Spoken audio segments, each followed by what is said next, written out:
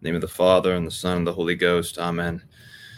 Hail Mary, full of grace, the Lord is with thee. Blessed art thou among women, and blessed is the fruit of thy womb, Jesus. Holy Mary, Mother of God, pray for us sinners, now and at the hour of our death. Amen. In the name of the Father, and the Son, and the Holy Ghost. Amen. Servant of St. John Chrysostom, Bishop and Doctor, the second Sunday after Easter. John 10, 11, 14. It is a grave thing, beloved, a grave thing indeed, to have the care of a church. It is a task that needs a measure of love and courage as great as that of which Christ spoke, so that a man may lay down his life for his flock, may never abandon them, and may boldly face the wolf. It is in this the shepherd differs from the hireling. For the latter, indifferent to the sheep, is ever watchful of his own safety, while the former, regardless of his own safety, seeks that of his sheep. And having indicated to them the signs of the true shepherd, he tells them of the two kinds of despoilers. One is the thief, who kills and steals. The other does not himself destroy, but should these things take place, he does not prevent them. By the one he refers to the followers of a certain Theudas. By the others he exposes the teachers of the Jews, who had no concern for the sheep that were entrusted to them. And because of this, of old, Ezekias had reproached them, saying, Woe to the shepherds of Israel, that fed themselves. Should not the flocks be fed by the shepherds? Ezekiel.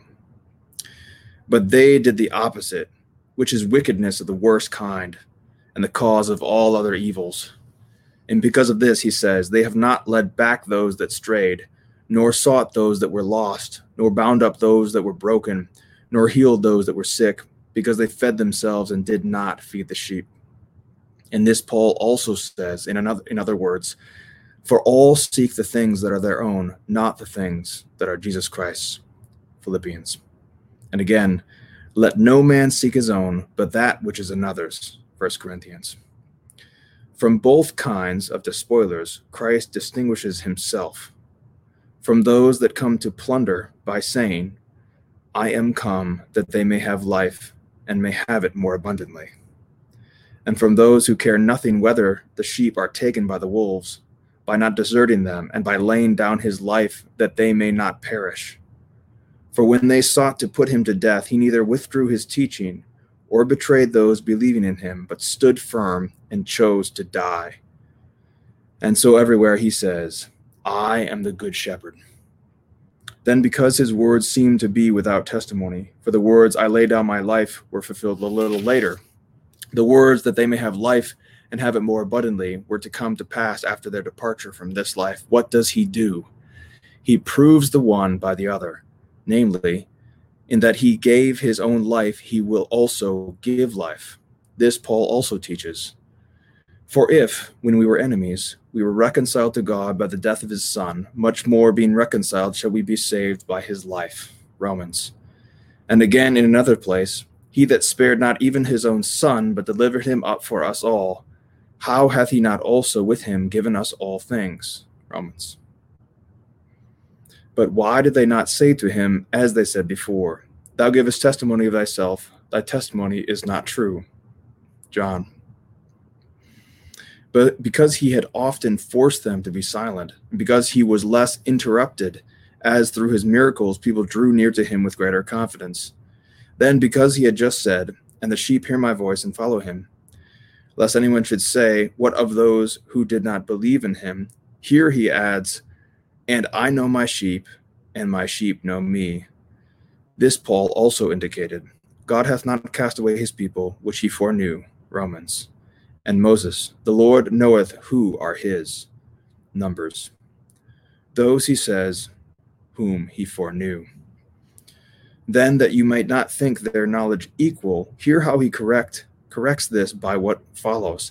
I know mine, he says, and mine know me. But their knowing is not equal. But where is their equal knowledge?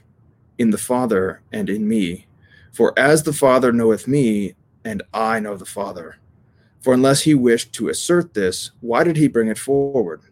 For the reason that frequently he placed himself as one among the many, and so that no one would therefore think that he knew the Father as man, he adds, As the Father knoweth me, and I know the Father. Thus I know him precisely as he knows me. Accordingly he said, no one knoweth who the Son is but the Father, and who the Father is but the Son. Luke. Indicating a special, certain knowledge, such as no one else could attain to. I lay down my life for my sheep. This he says frequently, showing that he is not an uncertain person. In the same way, the apostle, when he wished to prove that he was a true teacher and was defending himself against certain pretended apostles, he appealed to his stripes and his deaths, saying, in stripes above measure, in deaths often. 2 Corinthians.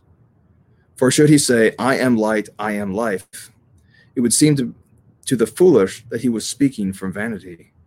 But to say, I am ready to lay down my life, awakened no envy. Because of this, they do not here say to him, thou givest testimony to thyself, that testimony is not true. For his words reveal a tender concern for them, as though he were indeed prepared to give himself for those who are ready to stone him. Because of this, he here makes a timely reference to the Gentiles. And other sheep I have that are not of this fold, them also I must bring. Notice, however, that the word must, which he here uses, does not imply necessity, but indicates something that will of a certainty come to pass, as though he had said, why wonder if these follow me, and if they shall hear my voice? For when you shall see others following me and hearkening to my voice, then will you be much more astonished. And do not be troubled because he says, they are not of this fold. For the distinction arises only from the law, as Paul says, circumcision is nothing, and uncircumcision is nothing. 1 Corinthians. And them also I must bring.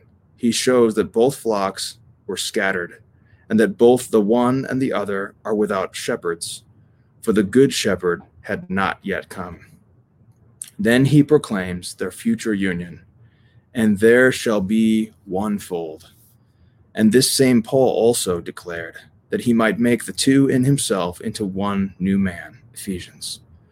Through Jesus Christ our Lord, to whom be praise and honor and glory forever and ever. Amen.